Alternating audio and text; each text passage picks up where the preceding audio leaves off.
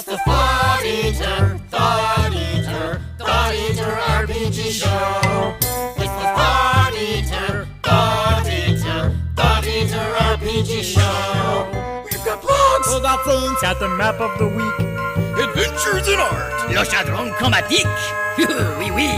It's the Thought Eater RPG Show. It's the Thought Eater RPG Show. Welcome to the Thought Eater Podcast. What is up, everybody? It is Froth here, back again with a Hump Day RPG show. I hope you are doing well. Very much appreciate you listening. What is this show? If you've never listened to it before, it is a weekly celebration, basically. Celebration of the DIY RPG scene. I share cool blog stuff, zine stuff, free stuff, maps, random tables, bunch of stuff I noticed throughout the week. I talk about them here, ramble about them, to be honest with you, here on the podcast. And then I put all the links I discuss up over at my blog, the Thought Eater blog. All the links will be in order over there. So you just Google Thought Eater blog and you should be able to easily find it. If you're a blogger, go ahead and slap it on the blog roll. Do it. Do it. Big show today. Have a very special guest, Michael T. Lombardi, who is behind the Pentala setting and has a catalog chimerical currently kickstarting as part of Zine Quest 3 on Kickstarter. Yes, Zine Quest 3, we're out of February, but there are a few projects out there still need some love, still need some eyes on them. So we are going to kind of go out in style, talking about some Zine Quest stuff today. And I think the interview is really good because even if you're not, I can never imagine this being a possibility that someone's not into zines, but a lot of the discussion is about some cool GM stuff, NPC design, rumor tables. And so I think it's a really good discussion. I think people will enjoy that. Got all the usual features. A couple of other things real quick. For my 5 Minute Friday podcast last week, I was talking about funny character deaths. It's a lot easier to have your character die when they die in a funny way, right? And everybody should have some amusing stories, I would think. So what I'm hoping is that some more folks, I've gotten a few calls, but I'd love for a few more folks to call in. If you have a funny character death, I'm going to play these on Friday. You go to anchor.fm/Thought Eater. Even if you're on your phone or your PC, there's a little message button there. You can just leave a quick message and I'll play it on the show. So if you have a funny character death, don't be shy. If you're a long-time listener and you've never called in, don't be shy. Anchor.fm/Thought Eater. Call in and let me know about a funny character death. As always, I like to ask for support. I would love to have more supporters on the Patreon. It's patreon.com/Thought Eater. You can support for as little as $1 a month. So it's not going to hurt your wallet too bad. I know money's tight, but if you listen to the show every week and can chip in $1 a month, that would be awesome. Anchor.fm/Thought Eater. Got a call from Jason from Nerds RPG Variety Cast. Jason's forgotten more about RPGs than Froth may ever know. About last week's final topic, where I was talking about debilitating conditions. Game conditions happen to your PC that aren't death, but they still knock your player out. Cause them to be unable to act for most, if not all, of a session or what have you. So let's listen to that. Hey Froth, Jason here. So reference your final topic. Colin over at Spike Pit RPG Podcast did a series on, lose a turn mechanics. I can't drive in the car right now, but I didn't see it with a quick glance up and down his podcast. He's been moving his episodes around lately, deleting things, remixing things. So maybe I don't know. Maybe it'll come out as a retread at some point. But, effectively, I think at the end of that discussion, we decided if combat goes really quickly, then it's not that big of a deal. But if, each round goes really quickly and you miss a round, it's not a big deal. But if, in his case, he missed like 2 hours it was an online game, is because a character was paralyzed or something. He missed like 2 hours of play. He just sat there, which really sucks. Also, as far as Zine Quest, I think I'm up at 28 or 29 now. Newport just dropped a new zine, and of course I have to back that. So I went well outside my goal. I'm somewhere between $400 and $500, I think. And I'll probably end up backing 30 zines when I'm done. So yeah, I wasn't planning on doing anything like that. So I blame you, Froth. No, I'm just kidding. It's not your fault at all. Anyhow, thanks for all the great work you do. Keep it up, and talk to you soon. Good to hear from you, Jason. Again, Jason does the Nerds RPG Variety Cast podcast. And yeah, sitting out paralyzed for 3 hours or whatever, it's just not fun. There's got to be a better way. Yeah, I've always, like I mentioned last week, I've always tried to move those mechanics out of the game, or I think that is, obviously the shorter the rounds, the quicker they go. Maybe it's not as big a deal, but it's supposed to be fun. It's supposed to be fun. I guess that's the main thing to keep in mind. As far as the Zine Quest stuff, I can't help you there. I mean, I went over my goal too. I didn't go that far over my goal, but and it was tough because there were so many other things I wanted to back. It's really hard to kind of draw the line in the sand when you keep seeing so many cool projects from people who you just want to throw money at anyway. And but it is what it is. It's you have to be selective and just do what you can do. So anyway, good to hear from you. Let's see. So the last thing I've got for the intro today, I did have a couple other calls, but they were about topics that were like 4 weeks ago now and everything. So just in the interest of people being able to follow along and know what's going on, I'm going to leave those out. But to the folks that called in, know that I appreciate it. Please know that I appreciate you listening and participating. So and I know my episodes are long, and so sometimes people aren't going to listen to them not even in 3 settings, sittings. So but anyway, last thing I've got, this is under the intro tab. I always try to welcome new bloggers to the blogosphere when I spot them. And so this one just launched here in 21st of February. The Ain't No Walls blog. Ain't No Walls, an old school blog, but it's kind of geared towards 5th edition stuff as well. So Ain't No Walls, kind of bringing together different generations of gamers and everything. So I want to give a shout out to Ain't No Walls. Welcome to the blogosphere. Maps of the week.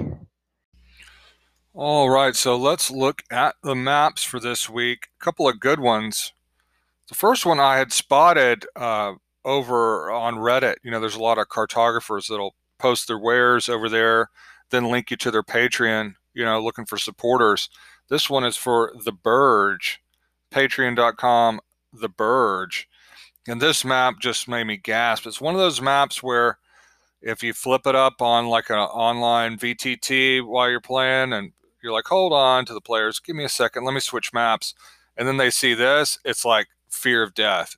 Heart skips a beat because it's a bridge over a huge chasm. And it's beautifully done. It almost looks like a photograph. It's just it's a gorgeous, gorgeous map with great shadows and everything. It looks really, really natural, and it also looks very deadly. Nothing like having a battle over a bridge, covering, spanning a chasm. That will get the blood flowing. So take a look at this. I thought it was a jaw dropper. And if you like that, you want to see more of what they're doing, I've got a link to their Patreon where you can check that out. And then going from the new school to something very, very old school, over at the DM David blog, a blog I really enjoy reading, dmdavid.com. They did a piece called 9 Facts About the First D&D Module, Palace of the Vampire Queen. So I have a kind of bootleg old copy of Palace of the Vampire Queen. Kind of an interesting module. There's a lot of empty rooms and kind of empty space compared to modern modules. But one of the things that's really interesting about it, and the reason that I put this under the maps, is the maps are actually quite good considering how old the product is.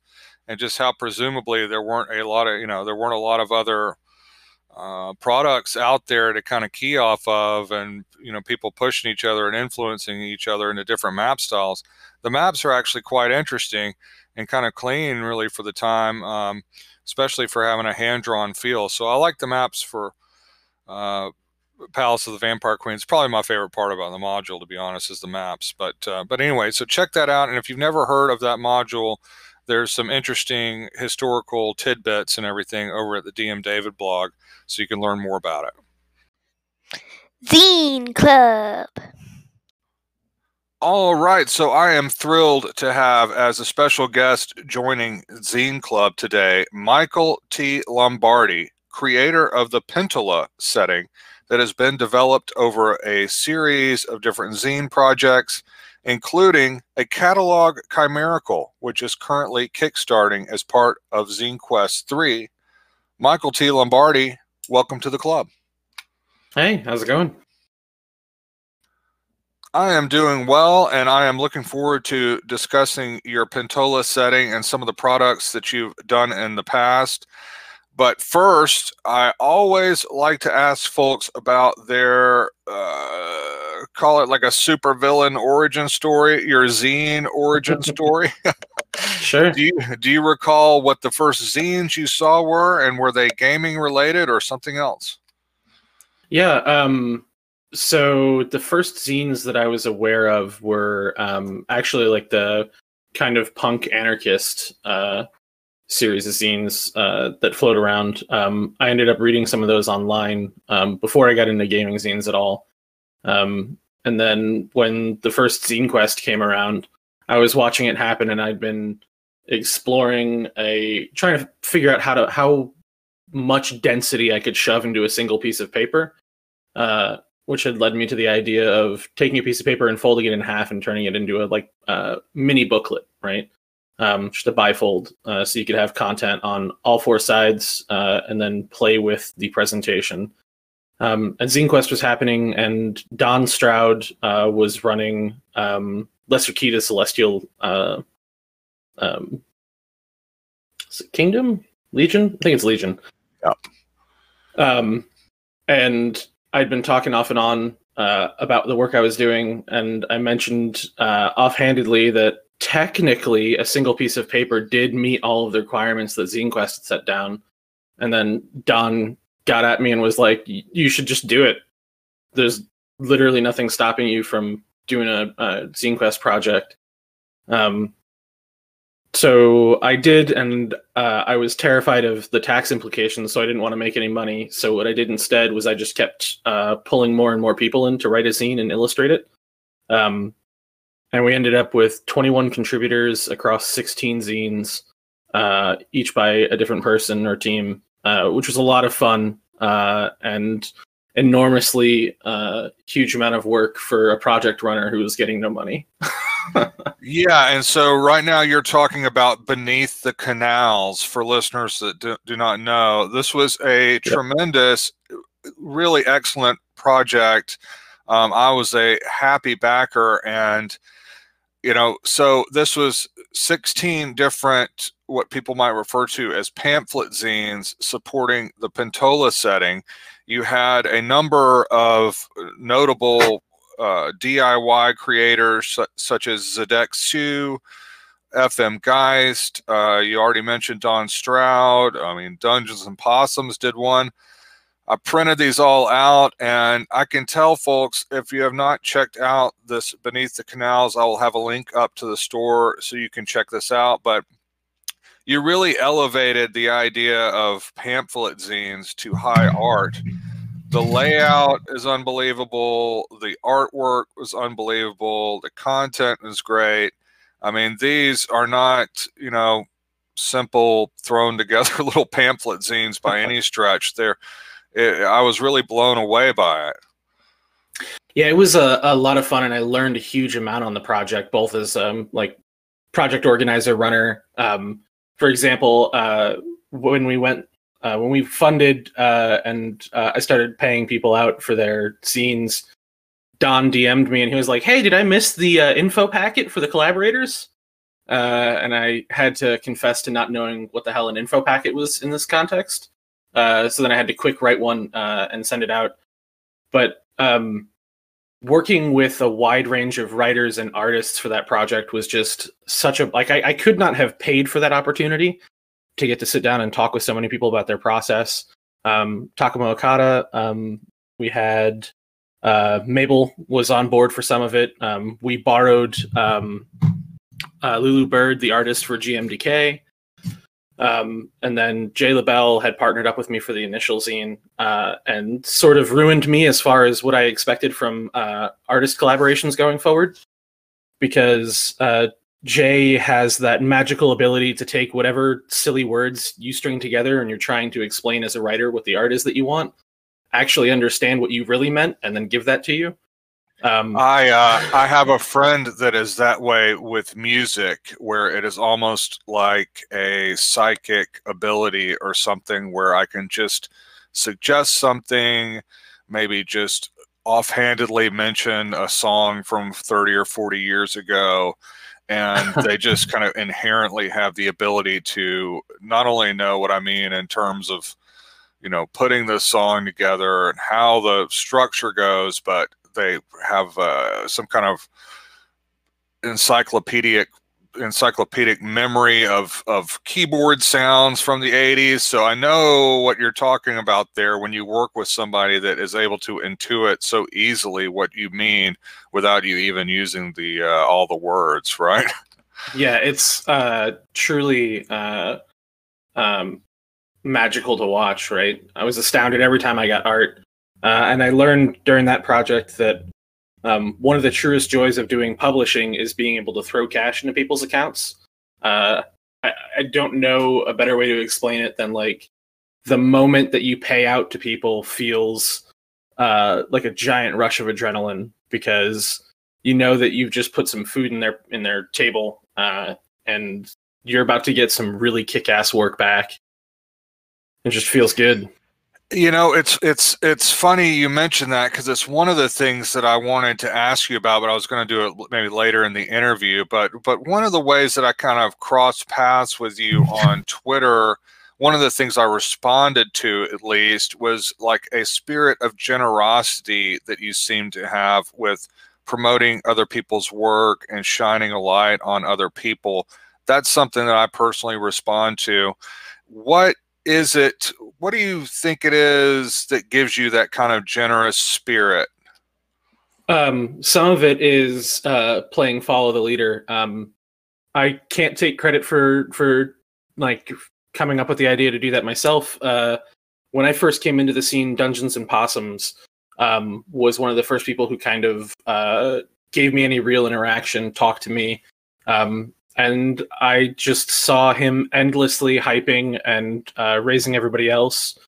And then after a little bit of time in the scene, I've come to believe pretty firmly that the enemy of indie isn't anybody else in indie, but visibility. And that was really confirmed for me after Beneath the Canals. I still get emails and Kickstarter messages from people who are like, "Oh, I didn't know that this was happening. If I'd have known, I would have backed it. Can I still give you money?" And it's like, you absolutely can. Here's the link. But there's so many more people would buy indie stuff if they knew it existed, and we have such a hard time reaching those folks. So the way that I look at it is,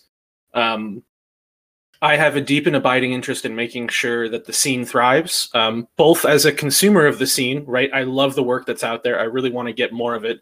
And it occurred to me that if people can't pay rent and buy food, then they can't make art. And that seems important to make sure they can do. And then also as a creator in the scene, I thrive creatively on other people's works. I self-described before as like Dr. Frankenstein, right? Like, I'm a kit basher at heart. I don't usually have anything truly novel to say, but I have an iterative take on stuff that's come before, or I'll take two things that I like and smash them together. And people seem to respond to that. And that only exists in a thriving scene. And then beyond that, I think some of it's just solidarity. Almost everybody who's working in the scene has struggled with this and knows what it's like to have a project that doesn't get noticed or doesn't get picked up. And that feeling sucks, and everybody hates it. And I know when somebody picks up and retweets anything that I've done, it's a really, truly impactful part of my day. So I figure it costs me, 8 seconds to throw together a tweet and send it out. So it just seems like almost the least you can do to kind of be a good citizen of the scene. That is very well said, and you actually lead me into the next thing I wanted to talk about, which is your Tempting Tephra project that came out, following Beneath the Canals. Again, supporting Pentola, but something that can really be used for a wide variety of fantasy settings. And when you mentioned kind of kit bashing, and maybe it's nothing new, but you're doing your own twist on it, some of the things I really liked about this, for people that don't know, it's kind of like a collection of random tables, but they're, on different subjects. And the things that I wanted to talk about were, in particular, the NPCs and the way that you handle rumors on this, or as you refer to them in this project, as hearsay. So there's been a lot of discussion about kind of how much information, what's the right amount of information to present with a GM for NPCs. How much is too little, and what is not enough. And so in this project, you list things like how they seem, and that could be, they seem young, or they seem tired, how they seem, things that they want, which are kind of like motivations, things that they have, which can include clothes and things like that, things that they keep, which are kind of unique things that they maybe keep that are special to them, and then things that they know, which are things that you can maybe learn from them. And I just thought this was such a great breakdown of the basics of things that you would really need to sketch out for an NPC without going any further. And then you give a little bullet point for each of those, so you can almost kind of pick and choose what's appealing to you. Is your approach to NPCs, did that come from your own personal gaming, or looking at other products, or how did you settle on that? Because I really, really like it, and it's almost like a model that I'd want to use for NPCs in my games. Yeah. So some of that is when I write up NPCs, I try to have a model on both what people external to the NPC know, which is where Seams comes into it, and then internally consistent stuff so that the ref can run the NPC, right? But the structure of that is borrowed heavily from the NPC entries in Dead Planet and A Pound of Flesh, particularly A Pound of Flesh. One of the things that I loved about those Mothership adventures was they present somewhere between like 3 and 5 NPCs on a single A4 or A5 page, and yet they're so easy to run because they give you enough information to run the character, to kind of get a grasp of who they are, and more importantly, they're things that I couldn't just make up sitting down at the table, right? Like they put together a character who is interesting and has a really strong characterization without me having to read 3 pages of lore on why this NPC is the way they are and what happened to them in the past. And like, those are things that we can honestly make up at the table. Like, this person has a grudge against so-and-so. Why? Well, what would be interesting about that, right? Like you can spin that out, or you could use that as an opportunity to hook it into ongoing plot threads. So the idea for the structure was to give you enough to run, but to make sure that whatever we've given you is enough that the character is interesting without you having to make up all the interesting stuff yourself, which I find a lot with NPC stat blocks in trad games in particular. Well, I think you did a really good job with that. And the other thing that I really liked is like the rumors or the hearsay.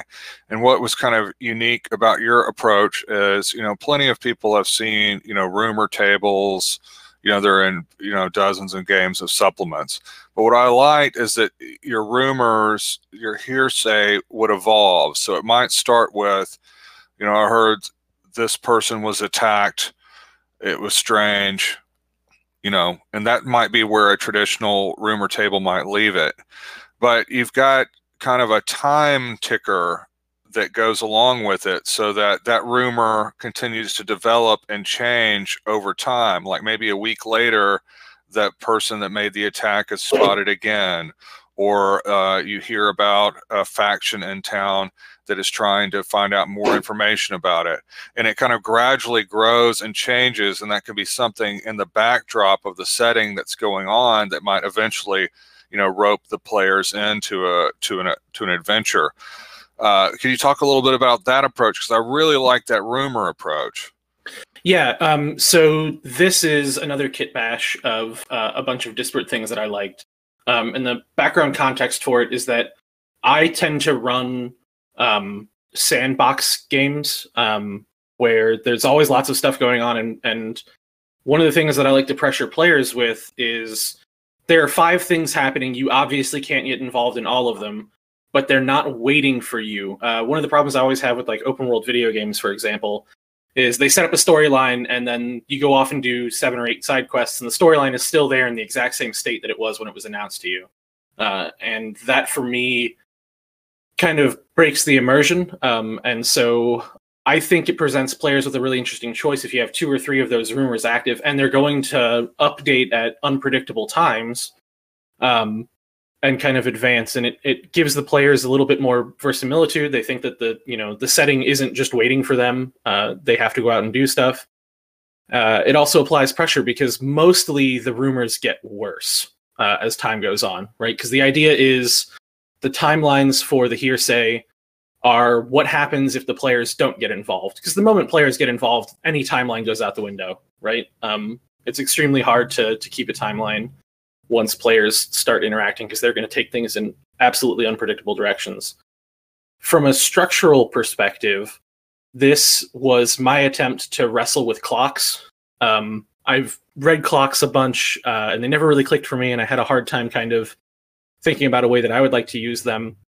And then that is mashed up with, again, from Mothership, the timelines in both Dead Planet and A Pound of Flesh. They have these great sections where it tells you exactly what's going to happen if the players don't get involved. And generally, again, because those are horror, even more so than in the hearsay tables I wrote, things get much, much, much, much worse if you don't get involved. And you can't necessarily fix everything all at once. And so that puts on some good time pressure.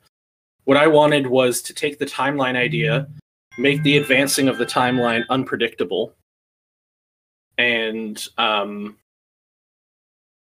be able to have multiples of those come into play. So once I figured out that structure, I started using it in my own home game, and I found it wildly effective for driving player decisions. Yeah, it's really, really well done. So I really enjoyed both your take on rumors and the NPCs tremendously, and the Tempting Tephra supplement.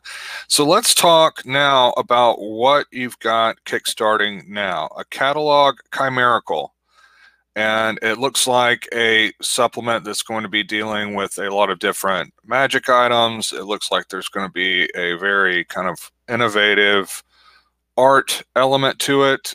Tell people what they can expect from this project. Yeah, so following from my last 2 zines, which both included some system-agnostic magic items, this is going to present 144 new magic items, but the framing of the zine is as a in-world magical mail-order catalog, written by an archivist for the Eidenlar suzerainty, the nominal overlords of Pentola.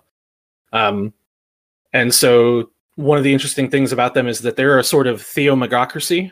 And I've brought in B. Sherry as a world-building consultant. So they've got a lot of interest and expertise in writing up religions, and in particular writing religious schisms and heresies. And so the thing that I want to kind of use this zine as an exploration of is how this very hierarchical, theocratic, magic-centric culture, how an agent of that culture changes as they spend time in Pentola, which, has extremely different values and beliefs from what they're used to. And so I wanted to explore the idea of cultural mixing and how people change over time, as well as present just a giant list of fun magic items that you could drop into your games. I've had a long-standing frustration with magic items in a lot of supplements, where they're only interesting by their mechanical effect, and the mechanical effect is often not very interesting. Like, it does an extra D6 fire damage. Cool. That's it. It doesn't feel very magical, right? Once you establish that magical effects are a thing, having something that doesn't have triggers, or doesn't have like an interesting activation effect, or doesn't have a drawback or a cost or something like that, a lot of those items just feel they're kind of like hitting a button in a video game, right? You load it into your inventory slot and then you forget about it unless it's really useful and necessary. One of the things that I've enjoyed a lot about game design, particularly in the old school space, has been lateral character growth. So you don't get more powerful abilities, but you get more options to deal with problems. And in particular, I think magic items are a great way for people to find lateral applications that are unexpected and actually unpredictable based on the item's write-up. Yeah, and creating magic items has always been like a blind spot GM thing for me. I struggle with the approach, and I think part of it is like you're talking about. I think in terms of mechanics, when thinking about the whole thing and the design of the item, the appearance of it, and tying that all together is something that's important. Now, I was looking a little bit on your Kickstarter, and it looks like there's kind of correct me if I'm wrong, kind of an individual approach where people at certain levels can have kind of specific things designed just for them. Yeah, the sort of, I guess, the tier for people who have money, right, which offsets the cost for everybody else, is the artisan tier. So what that'll involve is a 1 hour call with me, Zoom or Discord or whatever, and we will work together to design one of those NPCs using the same structure that we were talking about earlier. And then we will write up 6 items by that NPC, so things that they've brought into the world. So in Pentola, one of the key conceits of the setting is that the world is super saturated in magic, right?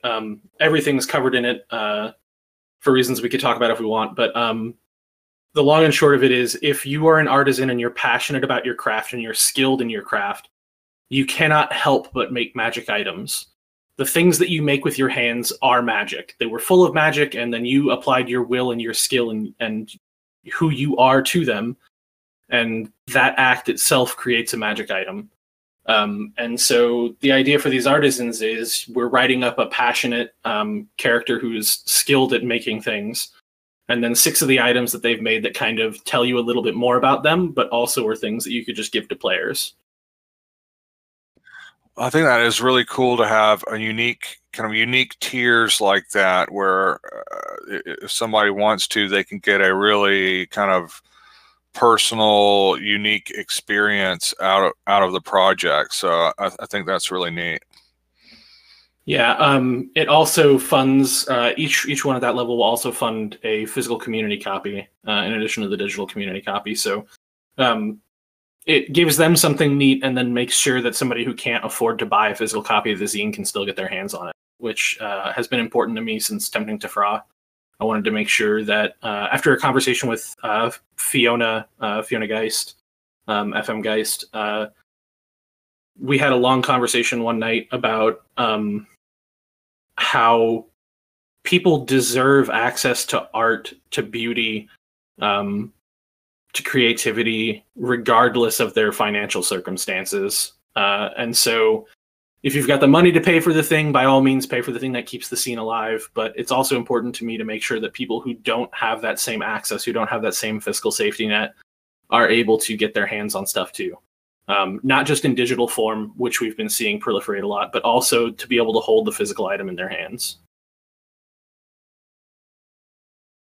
Let's talk just a little bit about just the Pentola setting in general. If someone just said, hey, Michael, here you've got a Pentola setting. What's it all about? How would you describe it to them? In a sentence, which is, probably not enough, I would say that it is instead of high fantasy, it's hyper fantasy. And it takes place in a Bronze Age-ish world that is going through a magical revolution in terms of what people know and what people are doing. And the city itself is a megalopolis that is a sort of mashup of the southern Mediterranean and Venice. So there's spires and canals and catacombs and a long history of habitation in the city. A riot of stuff that is continuously changing. There's shifting power structures, so in a way it plays largely into picaresque.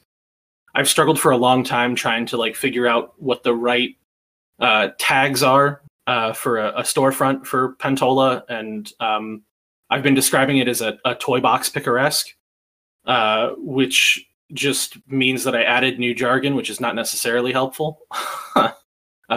It's been tough to kind of quantify, but at a zoomed out level, you're playing in a giant megalopolis, a sort of super Rome-sized ancient city, which is set on a toroidal world, which is donut-shaped, and the moon bobs up and down through the middle of the world.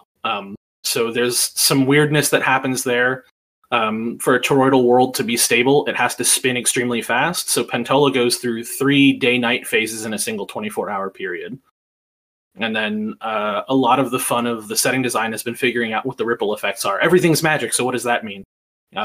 Everybody goes through 3 cycles of day-night. What does that do to the way that people organize themselves and do work?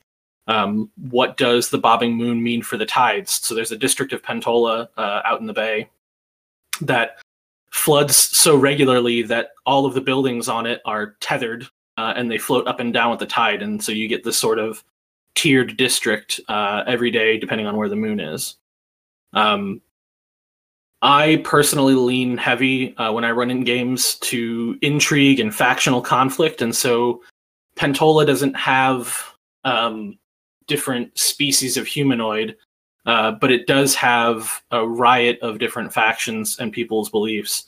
One of the core setting conceits is, because the world is super saturated in magic, what you do and what you believe, the sort of gestalt of your identity magically manifests as a sort of mutation in you.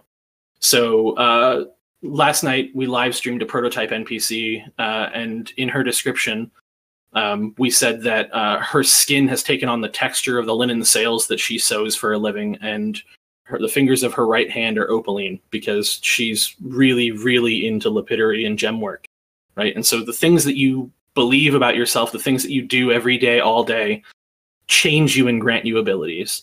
And so that's been really interesting to work with. So in some ways, it means that what your character becomes is sort of written in their flesh, as much as it is in their heart. So that's been a lot of fun to explore, and I think players have really resonated with that. And it also is an excuse to write a giant list of mutations. And we are, which is important, which we need. Well, there's never enough. It's a wonderfully creative and imaginative setting. There is so much there to just explore and think about. So I think it's been really cool seeing you develop it over the years through Zine Quest and through these supplements. So I want listeners to know that I'll have links up to Beneath the Canals, which we discussed. The Tempting Tephra. I said Tephra. You're saying Tephra, so I'm gonna change them. As with all things Pentola, there's nothing canonical. It's whatever people say at their table. Good, so. because I still have trouble with pronouncing a lot of old D&D monsters, so that's good for me. I mean, to be clear on naming, the city ended up being called Pentola because I gave it a code name, and then I talked about the code name publicly, and now we're stuck with it. And the idea for the code name is that the city sits over a collapsed caldera, right? So it's warm, it's hot, it's got a lot of people in it, so it's kind of like a melting pot. And I just wanted to have some sort of code name in my head. So I went to translate.google.com and I typed in cooking pot. And I was like, well, it's kind of like Venice. So we'll just translate it to Italian. And I was like, cool, cooking pot in Italian is Pentola. That has good mouthfeel. We'll do that. I originally wanted to call the setting Tephra, but it turns out that there is a Tephra RPG already. Which is deeply frustrating, but it's steampunk and it has nothing to do with volcanoes. And the source of magic in this world comes from the planet's core and is leaked to the surface in magma. And the reason it's super saturated is they're living in the tail end of a super volcanic winter. And so I was like, oh, that's a great name. And then it was already taken. And I was like, I guess I'll call it Cooking Pot. And now that's just what it is forever. Yeah. Well, when I was looking up some different links and stuff, I came across that, but I wasn't going to say anything about it. Well, it's the age-old problem of code names must remain internal if you don't want them to become the name, and I goofed that up for sure. Well, I will also have a Kickstarter link to a catalog at Chimerical that is running now. I like to end these interviews with the questions 3. So, Michael T. Lombardi, are you ready for the questions 3? Absolutely. Okay, question number 1. What makes zines so magical?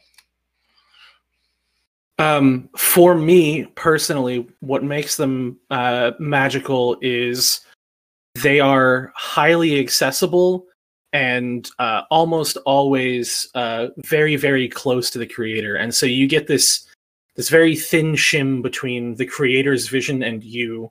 And you don't have to have saved up $80 to get your hands on it. And I think that is something that I love to see. It gives creators a way to get their vision out to us relatively quickly and relatively cheaply. I mean, the development costs are still astronomical for people who aren't in the know. But yeah, I think being able to put together a game product with a small team or solo, as some of those incredible people like Luca and Dave Cox are able to do, where they do layout, writing, art, all of it. Those people are wizards, and I wish them all the best, and I'm intensely jealous. But yeah, being able to pull together zines and then make those accessible, I think, is the real magic. What is something that you've learned making zines that you wish you knew when you started? Project management is hard as shit, and is its own skill. And I wish I had understood before making zines all the labor that actually goes into them that's sort of hidden from the consumer. Because when you talk about a zine, it sounds like it's a really straightforward thing. Write some stuff, throw it on some paper, and push it out. But then it turns out that there's writing, there's editing, there's layout, there's art, there's project management, there's marketing, there's all this stuff that kind of like goes into running that project. That is a lot of hats for any one person to wear. And so I wish I had known earlier about co-op models and how to pull teams in and organize them effectively. I think that's been a superpower for this, for a lot of people in the space in the last 2 years. Zine Quest in particular has just been a riot of collaboration, which is awesome. And finally, question 3, do you have a favorite zine? All-time favorite zine? It's always a tough question. Yeah, this one sucks. Can I cheat And Oh, you can absolutely cheat. You know, Okay. the idea is so people hear it's something else cool. So I've already plugged Dead Planet and A Pound of Flesh, which I will plug until my last breath. They're beautiful. The layout is incredible. They spoke so much to me in terms of information design, but also in terms of just like writing really, really punchy. I did a live read with a buddy of mine of A Pound of Flesh, and I think I got to like the 9th unique map style before I just started screaming incoherently. There's so much iteration and cool that happens there. Outside of that, I would say that Dave Cox's Rasp of Sand was really foundational and interesting to me.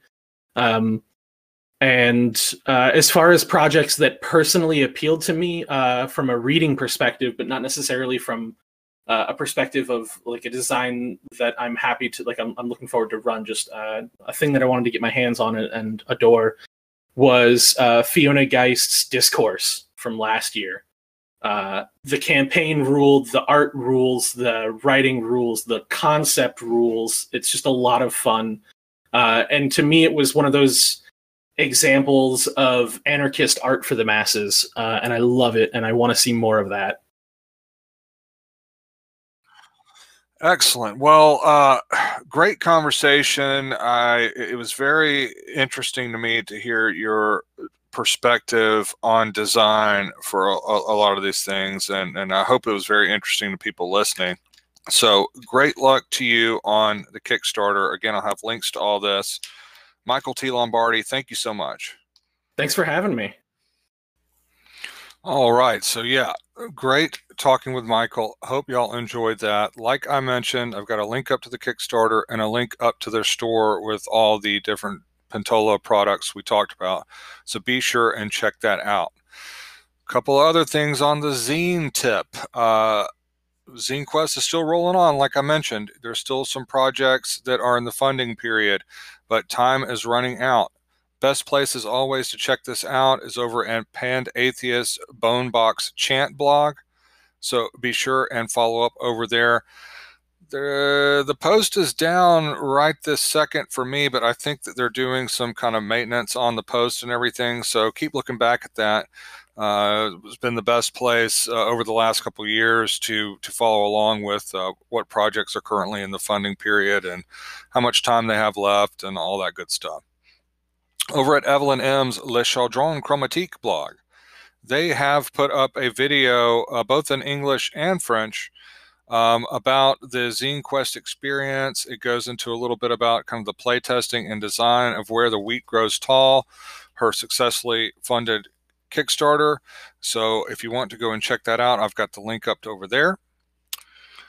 And the final thing that I noticed, at least on the blogs as far as Zine Quest goes, is Grogzilla Issue 2, along with a one-shot adventure, The Duck Crusade, that is still up and funding. So that is from the Sorcerer Under Mountain blog, Newport, Sorcerer Under Mountain .d101games.com. So I've got a link up to that post. It'll take you over to the Kickstarter. Check that out.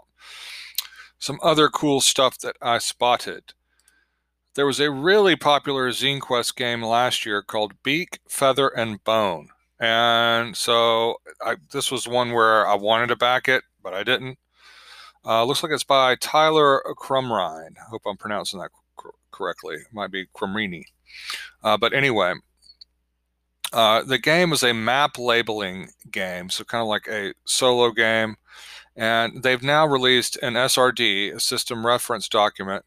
They state that it's aimed at artists, designers, writers, and publishers who would like to build on and or adapt the rules and ideas found in Beak, Feather, and Bone. So you can check this out and use that to create your own kind of games based on that. So that is a free download over at Itch, and I've got the download. I've got the link for you to check that out. Make sure I'm going in order. I am. All right, this was cool. These are looking really good. This is from Jacob Fleming over at the Gelatinous Cubism blog, gelatonouscubism.wordpress.com. they did a hack of Nature Maze Tunnel Goons called Dungeon Goons. They say it's basically all they did was mash it together with elements from games they typically like to run, like BX. So they put a little bit more kind of old school D&D style crunch into it, but they put together Dungeon Goons, and then they also have an adventure for it, Shrine of the Scorpion Lords, and printed out, these look like cool little zines. So I've got a link to them talking about that, and you can purchase them or download them if you're interested. And finally, as far as the zines goes, Modiphius Entertainment does their own kind of house zine, Modifia, and these are able to be downloaded for free. Number 5 is out now, and I noticed this over at the tabletopgamingnews.com blog. So if you're interested in the Modiphius line of games, you can check this out and download it for free. Random tables. All right, let's roll on some random tables. Got a couple of good ones for y'all this week. Bunch of good random tables this week, actually. I had to pick just a couple. I'm going over to the Box Full of Boxes blog. Yes, boxfulofboxes.blogspot.com. This is a Great Jobs blog. And the post is 20 magical bird species. If you are stumped on coming up with a magical bird species, you go over here and roll on this D20 table. Let's see what we get. All right, 11. Nessa's cloud jay, a species of birds which make their home in the firmament itself.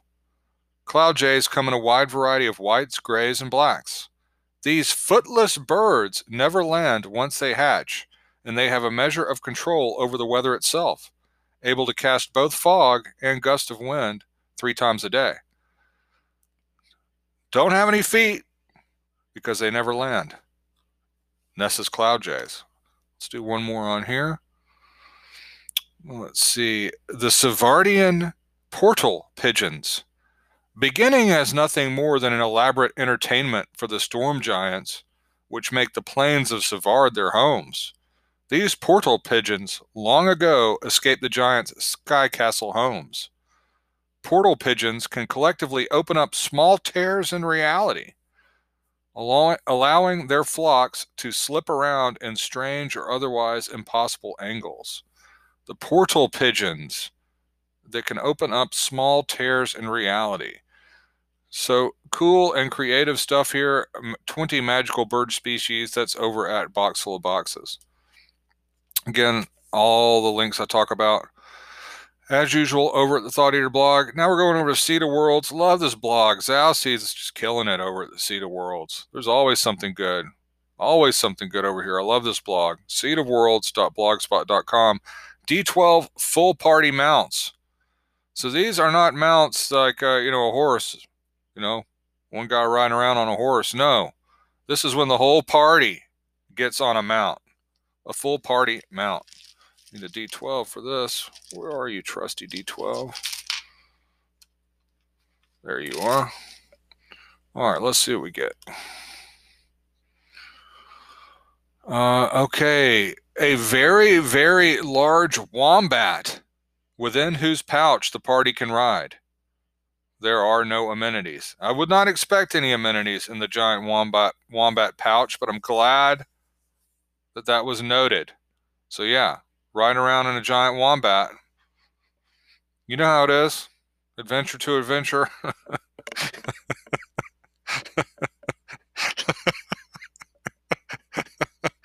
Hop in the wombat. Let's do one more on here. Let's see. Okay, a giant crocodile. They have a terrible side-to-side motion as they walk, but are excellent aquatic mounts. It is recommended to dismount and lead them once you get to the shore. Yeah. You don't want to be rocking back and forth on a giant crocodile. So it's highly recommended to go ahead and dismount once you get to the shore. So anyway, some cool ideas there. D12 full party mounts over at the Seed of Worlds blog. Hump Day Blogorama. All right, let's look at some cool stuff I spotted on the old blogosphere. Always something cool. And I've been going over to this blog recently because they've been putting up a lot of posts that I responded to. This is over at deathtrap-games.blogspot.com. Welcome to the Death Trap.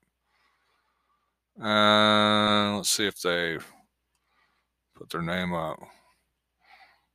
Brian Rideout.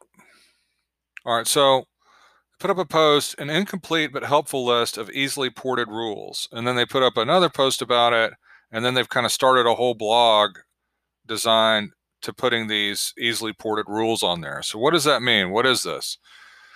So they're putting together a bunch of different kind of rules that are in certain games that you can kind of easily port into another game. So it includes things like spell rolls, and then it has a little description of what the mechanic is and games that you can find it in, right? So spell rolls, you can find it in Dungeon Crawl Classics, Index Card RPG, the Black Hack, Dungeon World. Or it'll have something like let the shields be splintered, where you get hit and you say, no, I don't want to get hit. We'll just say that it broke my shield instead. Well, that's in the Black Hack. That's in Index Card RPG. So it lists all these little rules that you can easily, port in your game. And it kind of makes a little database of kind of house rules or interesting little rules that only appear in one or two sort of games. Even common house rules, or, you might find something, that this may be in a game you don't play. Like, here's one, for example. It's in Blades of the Dark. Never played it. I was talking about it last week. And it mentions the progress clocks mechanic from that game. So the idea is that you can kind of scan through these, look through them. Maybe you see an idea you like, and you can port it in your game. So I love this. It's really cool. Here's a cool one. Depletion dice for light. It's a modification of depletion dice where combustible light sources can be given a variable duration.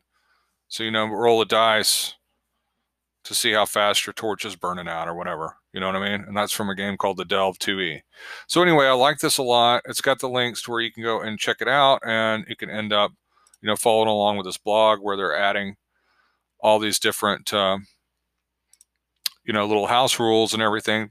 You can mix and match them into your games. Maybe even make suggestions. I know maybe some listeners have a bunch of suggestions they could give to the old Death Trap Games blog. So anyway, I like that a lot. Very cool. An incomplete but helpful list of easily ported rules. And so Fantasy Grounds, at their blog, they put out the report on the game system usage for the fourth quarter of 2020. 5e killed it. 5e completely dominated. Film at 11. No, but seriously, as if it's not really news that 5e is dominating the RPG space, but over at Fantasy Grounds, 71% of the games were 5e. 71%. And then D&D likes, like Pathfinder 1 and 2 combined made up for 13%. So really 5e and Pathfinder, that's 84% of all games. Now Fantasy Grounds, there's not a lot of people using it, just free form like Roll20. You can just say, I'm going to just use dice and just play. A lot of people that are willing to pay for Fantasy Grounds use it because they have, different mods for specific games. They've got an excellent, for example, Castles and Crusades. If you're going to run Castles and Crusades online, it's really worth it to pay for Fantasy Grounds because the tools are so good for Castles and Crusades. It's unbelievable. It's got all the books. You can just pull in an item. Just, it's like perfect. But even Castle of Crusades, the whole fourth quarter had 700 games. Whereas with 5e, you're pushing 250,000. You know what I'm saying? Still, you want to see how it breaks down, what games are getting played. It's got a list and everything like that. But obviously, just like when we talked about Roll20, 5e is basically the hobby. 5e is like its own thing, and everything else is like a different thing. But it's incredible. I mean, I saw someone else say, they were quoting a tweet or quoting somebody. I can't remember if it was Jonathan Tweed. I don't think it was Jonathan Tweed. I think it was whoever the person that wrote Seventh Sea is. John Wick, maybe. I believe their name is John Wick. I know it's a movie too, but anyway, the point was, whoever it was, the designer said that D&D being popular lifts everything else up. So even though everything else is like a tiny slice, it wouldn't even be a tiny slice without D&D be so popular. It brings more people to the hobby. So that's a way that sometimes doesn't get mentioned. When WotC gets bashed or whatever, it kind of is in some ways. It does suck a lot of the air out of the room, but what air is left is going is helping other games. So anyway, that's enough on that. All right, Gnome Stew has had a lot of interesting posts lately at the Gnome Stew blog, gnomestew.com. This is JT Evans blogging over there. A number of different people blog over there. Cool post. Bizarre traditions. And it's talking about, putting bizarre traditions into your game. Because sometimes when you're living, when you live on this earth, you're not necessarily self-reflective all the time. You don't realize how bizarre some of our traditions are. Like it says here, rodent predicts the weather. My wife's birthday is Groundhog Day, so for some reason that one stands out a lot to me. But it's just an example of a bizarre tradition, because maybe you hold back on putting a bizarre tradition in your game, saying maybe this is too weird. But then you stop to think, wait a second, we have the whole thing with a rodent predicting the weather. And they also mention make a wish, rip the bone, like wishbone, at a dinner or whatever. So reminds me, I've got a great picture of me and my little brother when we were little, pulling the wishbone. So, but anyway, some inspirational world building material there from JT Evans, bizarre traditions. And then finally, this is over at Role Players Imaginarium, Game Master Advice and Savage Insight, roleplayersimaginarium.blog. Let's see about a name for this one. Let's see, under the About Me, I bet I can find a name. Patrick Greenlaw blogging over here. Put up a post I thought was really helpful called More Paper Mini Resources.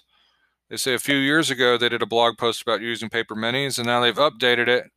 They've got a link to buy all kinds of stuff for it. Paper mini stands, stand-ups, papercraft dungeons, and a bunch of little links like that, as well as a link back to the earlier post about using paper minis. So paper minis, obviously, just like tokens, an affordable alternative to miniatures. So having a cool blend of paper minis and papercraft and tokens and stuff like that can really help you, especially when you got to have a lot of one monster. But anyway, so paper mini resources over at the Role Players Imaginarium blog. Free stuff. All right, let's look at some cool free stuff. Who doesn't like free stuff, right? Starting over at the Adventure Bundles Patreon. I saw them post this, I believe, on Reddit. Followed over to the Patreon. You can become a supporter of Adventure Bundles, and you can take a look at their wares here for free, see if it's something you want to support.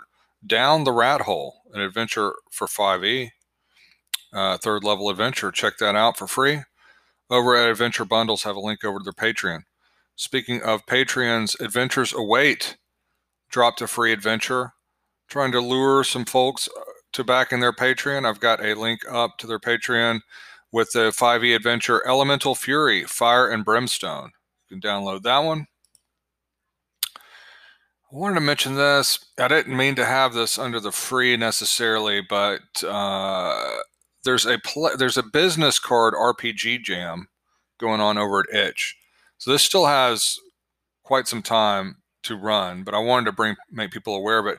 Some of these are pay, some are free, but it's, business, art role play. I took a break to eat, and now I'm out of whack. RPGs that fit, on a business card, front and back. So these are really, really cool. It takes a lot of creativity and ingenuity, and there's a lot of really smart layout on some of these. So these are awesome. Like I say, some you pay for, some are free. Hosted by Oz over at Itch, the Pleasure Not Business Card RPG Jam. Be sure and check that out. A lot of submissions already. I remember Nate Tremay doing one of these, and I thought it was awesome. And now there's a bunch of these over here. I see names like Jason Tochi doing these. Caverns of Heresy's got a good looking one. I see Perplexing Ruins over here, so be sure and check that out. Follow along with it. Hodag RPG. Does Hodag ever rest? I don't think so, because they've got a new pamphlet game. I haven't downloaded this one yet. I haven't printed it out, so it might not be a game, but it's called 50 Named Goblins and Other Goblin Stuff. 50 goblins to use for fantasy or other tabletop RPGs, or just for fun. Love Hodag's art and creativity, and they're not slowing down. So this is over at their Itch page. Be sure and check out all their games. If you haven't listened to this show the last few weeks, Hodag has had something on every episode because they keep dropping awesome stuff. Be sure and check this all out. Download it for free, print them off, get yourself some Hodag pamphlets going. All right, so at the A Swamp and Space blog, a swampandspace.blogspot.com, they put up their game. This is Wrecking Ball's blog. They put up their game Mazes and Monsters. Essentially a pastiche of Into the Odd and Die Trying, two of their favorite systems. You can download that and check it out, Mazes and Monsters. At the Wayspell blog, wayspell.blogspot.com, they've got this is Chris S.'s blog. We've got a one-page dungeon you can download, Well of the Big Stompa. Cool isometric map.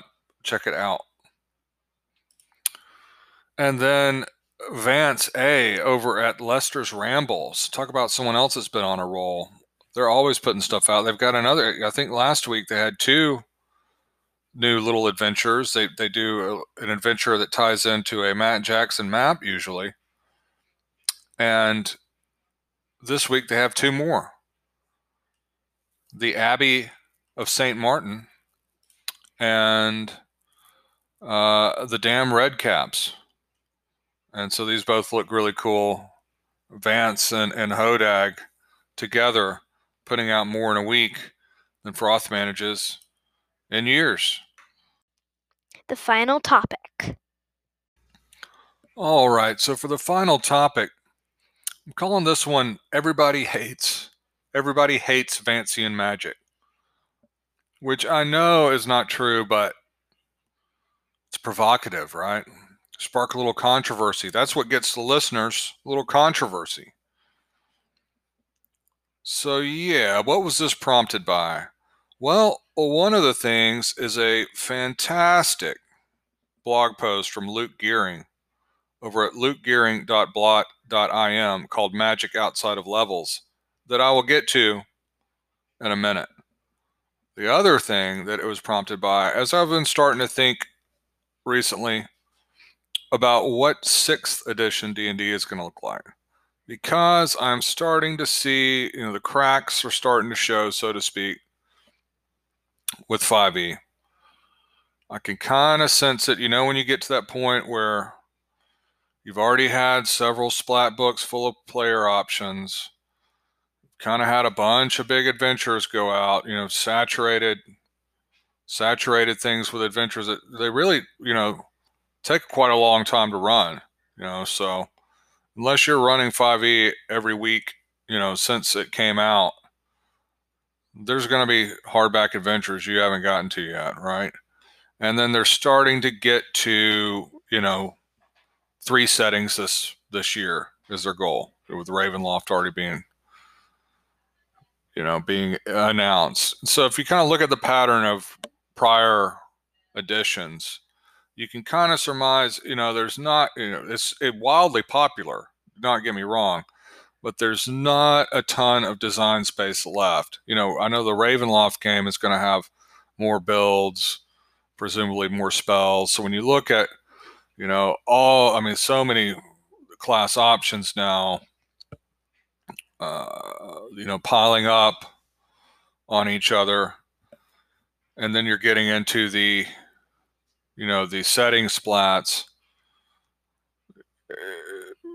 My guess is the next things after these setting splats, they could probably do another big monster book, maybe go to the well for some kind of classic inspired adventure or two.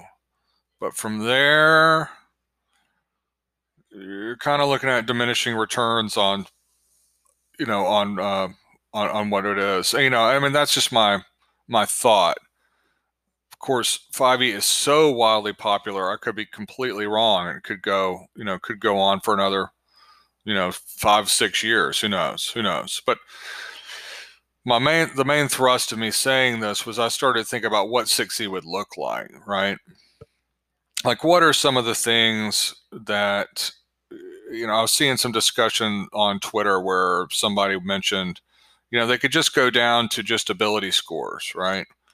Which is absolutely true. Ability modifiers, rather, right?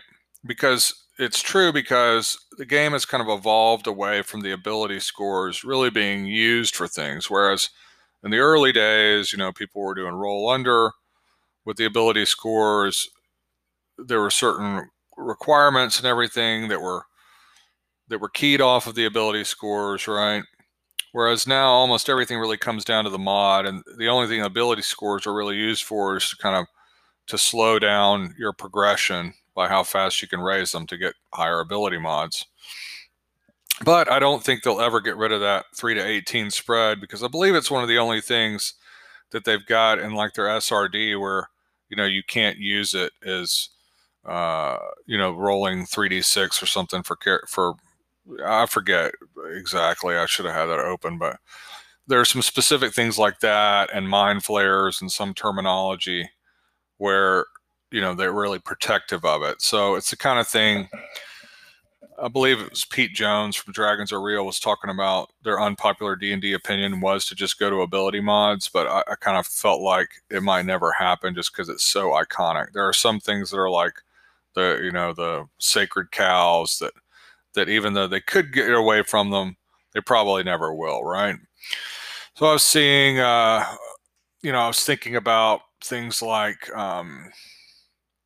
someone was mentioning that hardly any of the designers and everybody seem to be using any maps and minis, And I do think that, streaming has had a big part of that, because it is really boring. It's not so fun to watch people moving their minis around on a map and everything. It's much more for watching a game like that. It's much better for it to be kind of conversational. And so I kind of felt like, one of the things they might do is kind of get rid of specific distances mattering so much. Something like 13th Age, and I think like Numenera does it, where you just kind of ballpark where things are, say they're near or far or very far and that kind of thing. But then I was thinking, they've got some skin in the game with some miniatures licensing and everything, so they're never going to go full away from that. But although they did with 5e considerably pull back compared to what you had with 3rd and 4th edition, where you had miniature diagrams and stuff in the books. So then I was thinking, well, what's something that they would consider changing? Because what's the point in going to 6e if you don't have something to change, right? And maybe it's the Vancian magic. Because consider this, every edition has tried to get away from Vancian magic if it can. You look even at the early days and you start adding, okay, well, we gotta, we don't want the wizard just sitting around with one spell. Let's at least give bonus spells for intelligence. Or then it's, well, let's at least put them in a school of magic so they get another bonus spell, give them something to do. And then it's, okay, well, let's give them cantrips so we at least have something to do. And then, moving on to 4th edition, let's let them cast spells over and over, just maybe not as powerful.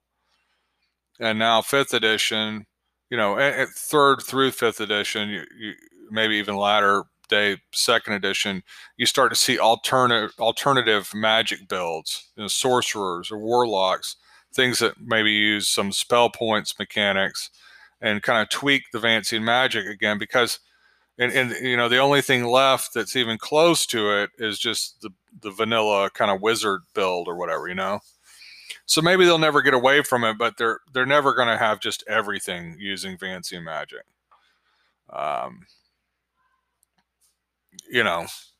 And I've seen comments about confusion about the wizard level and spell level and stuff like that. And I read a really reactive blog post that was talking about that and saying, well, I can explain spell levels and caster levels to 10-year-olds and they understand it. But I'm thinking, they used to have 10-year-olds working pencil factories. That doesn't make it right. The whole system, it's just that we've grown up with it. We're used to it. It's not a beautiful spell system. And one of the weirdest things, and this is where it starts to tie into Luke's post. One of the weirdest tacked on things with 5e and with, I guess with a lot of them is spell components, right? Now, I love the idea of spell components because it reminds me of fiction or stuff you'd see with like a witch where they're like, I need a little eye of newt for this and maybe some spider web and, these unique items that need to be used to conjure up, to make up a potion or things that you need to cast a spell and everything. They're really cool, but they never get used. Like I have not sat at a 5th edition table that maybe used a spell component at all. Never. Because it's cool by itself, but it's not cool when combined with a whole Vancian, I got to memorize this tonight. Like, I'm going to need Eye of Newt, and I'm going to need, toadstools, and I'm going to need to think about this spell for 4 hours because I'm going to forget it when I use it. They don't like mix together, It's almost like they took two, they wanted to use the Dying Earth, and then they also wanted to use our traditional understanding of witches and warlocks and magic and just kind of threw it together. So while it doesn't get used at all on the table, I mean, you might be different, but while it's an afterthought in 5e, I think you maybe even some classes might have like a spell pouch or something to where you don't have to worry about it. Where it's not something, at least anecdotally for me, that anybody's paying attention to with spell components and this, that, and the other. It's really cool, but it's not cool with the Vancian magic. And that's where this post came in and why I loved it so much. Magic outside of levels. So this is just taking away the whole how many spells per day. I'm 3rd level. I can cast 2nd level spells now. What level is this? Blah, blah, blah. Let me memorize a list. I might not ever use this. Depending on the edition, maybe I can. Blah, blah, blah. Find a spell here, whatever. No, none of that. This all comes down to the components. Forget about level. Forget about all that. And they go through all the basic spells that you find in, like OD&D more or less, and give one use items that you have to have in order to use a spell. And it's just wonderfully creative and long. It's got a bunch of these. So to use the spell, what was one I was looking at? Where is it? Protection from missiles, okay? So you need a bundle of arrows that each was used to kill. And you snap the arrow, and that gives you protection from missiles for the day. How cool is that? Or once a day, you can have a charm that's made of golden arrowheads that were each used to kill a man. You wear that, you have protection from missiles, right? Now, it's just so much more awesome than the whole level and memorize and fire and forget and all that. I just love it. Let's read some other cool ones on here because these are all great. Lightning bolt. Burn the ring finger of a cloud giant and blow the ash at the target. Now, I'm not saying cloud giant fingers grow on trees, but the flavor. Levitate. A bar of goose fat, hemlock, and nightshade berries are smeared on the body. What? And you levitate. It's got such a... Now, the flavor is just outrageous. I love the flavor. Now, of course, some of these, the stuff's really rare, but you can conceive of a way to make it cool to how about this one? Haste. Consume the meat of a bird or a hare killed by lightning. Or if you survive being struck by lightning, you can use haste once a day. A whole list of these. These are all just so great. All of them are great. Detect magic. A drop of pure white or pure black dog blood in each eye. Or if you replace one of your eyes with a lump of quartz, you can detect magic. The flavor on this is outrageous. I mean, Luke is a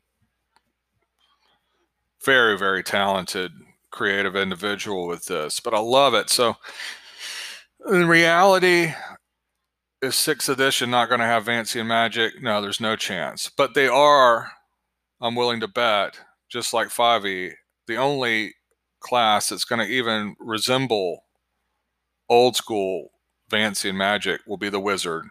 It will, again, to prevent Vancian magic from being as awful as it is. Yes, I know I'm a grognard, but I'm just saying it. There will be cantrips. There will be recovery abilities for spells. There will be all these ways to allow them to do more than one spell a day, you know, for their entire first level, or 2 spells a day, you know, throughout the first 2 levels. There will be a way to circumvent that Vancian magic that is just a sacred cow that should really be taken, you know, and discarded for something different, in my opinion. But it will never happen. I know it will never happen. But every alternate caster will have some kind of cool ability, and the wizard will be what's stuck with the kind of traditional deal. But anyway, if it's here's the other thing that I was thinking about with it, just to illustrate my point. And I know I can feel some old schoolers' blood boiling maybe a little bit as I'm saying this, or maybe not. Maybe you realize that I'm speaking truth, but think of it like this. When D&D came out, you know, you slowly had all of these other kind of imitation games or games that were inspired by it coming out. And a lot of the stuff they copied almost exactly. The playable character types, the class concept of leveling, hit points, weapon types, variable weapon damage, all this stuff they would kind of take from it, most of the games at least. What's the one thing that they didn't use? Vancian magic. Not a one of them. Not a one of them wanted Vancian magic. They're like, we'll take this, love this. You can keep the magic system. We'll do something better, you know, or do something different, you know, because it's just, maybe I'm just getting older and I'm not as wed to stuff I grew up on, you know, to where I'm able to criticize it, you know, or I'm able to realize what I don't like about it, because almost everybody I play does some sort of house rule with it anyway. Like I house rule it to the best of my ability. You know, the best thing I've come up with for old school games, meaning like 3rd edition Magic, is I let detect magic be automatic. It's just an intrinsic wizard ability.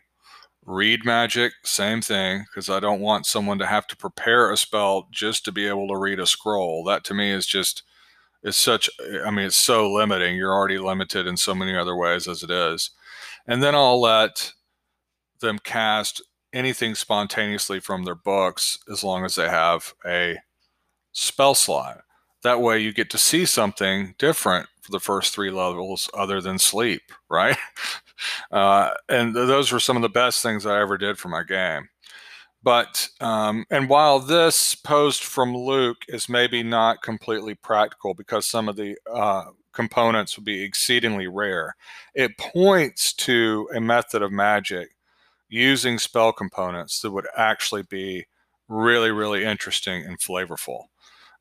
So anyway, I've been rambling about that long enough, but check it out. Check out that post, Magic Outside of Levels. Meditate on it.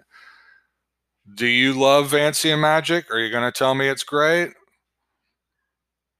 I want to hear from you. Or do you have other ideas? Or do you have ideas about things that they might change with 6th edition? Like, what do you foresee as being things that would necessitate a new edition in order to implement, right? So you can call in anchor.fm/Thought Eater. Outro.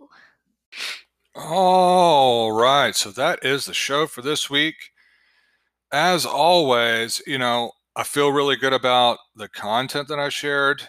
Delivery, but I appreciate you bearing with me. Made it a little bit easier on myself this week. I figured out a better way to record than I was having to do previously, so it went by quicker for me, although the show is the same length for you. But it's a lot of show. It's a lot of show, but I hope you enjoyed it, and I am so thankful that there are folks out there listening.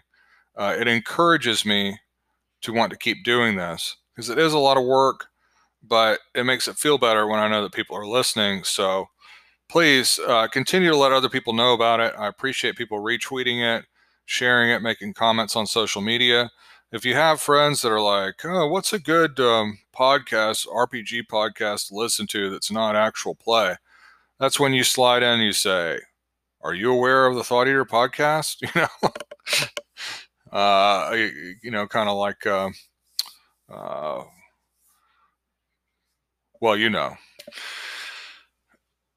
like a young disciple, right? But anyway, I am so thankful to have had Michael T. Lombardi on the show for such a great conversation. Really enjoyed having all of these creators on over the last few weeks, talking about zines and Zine Quest. So again, to all the people that took a chance and put themselves out for Zine Quest, whatever the outcome, I've got a lot of respect for you taking that leap and doing that. So kudos. And I think I'm going to take a break, at least for the next week, on the interviews. I usually record them on Saturday, and I've got some kind of spring yard work coming up that needs to get done. And so I'm going to have to spend my weekend doing something else. But I've got some other folks lined up down the line. So anyway, it just might not happen for next week's show. That being said, remember that all of the posts and everything that I talked about are over at the Thought Eater blog. Just Google Thought Eater blog, and you can listen along and look if anything really, caught your, piqued your curiosity. All the links are over there. I love getting messages. Anchor.fm/Thought Eater. I'm trying to get a few more on funny character deaths. If you have a funny character death, don't be shy. Go to anchor.fm/Thought Eater. I know there's somebody out there listening that's never called in that's thinking, I've got a doozy. Anchor.fm/Thought Eater. Click the message button. Let me know, and I'll play it on the show on Friday. So you got a couple days to get it to me. Still want to continue plugging my Patreon, my fledgling Patreon. If you can swing $1 a month and you listen to the show every week, you enjoy it, patreon.com/Thought Eater. Under the outro tab, a couple of really funny memes this week. I always like to put some RPG memes up for you. I think that is all I've got. So I will talk to you next time. Next you'll hear will be some listeners with funny character deaths. Make yours another one. Call in. Other than that, it's time for Logan to take us out.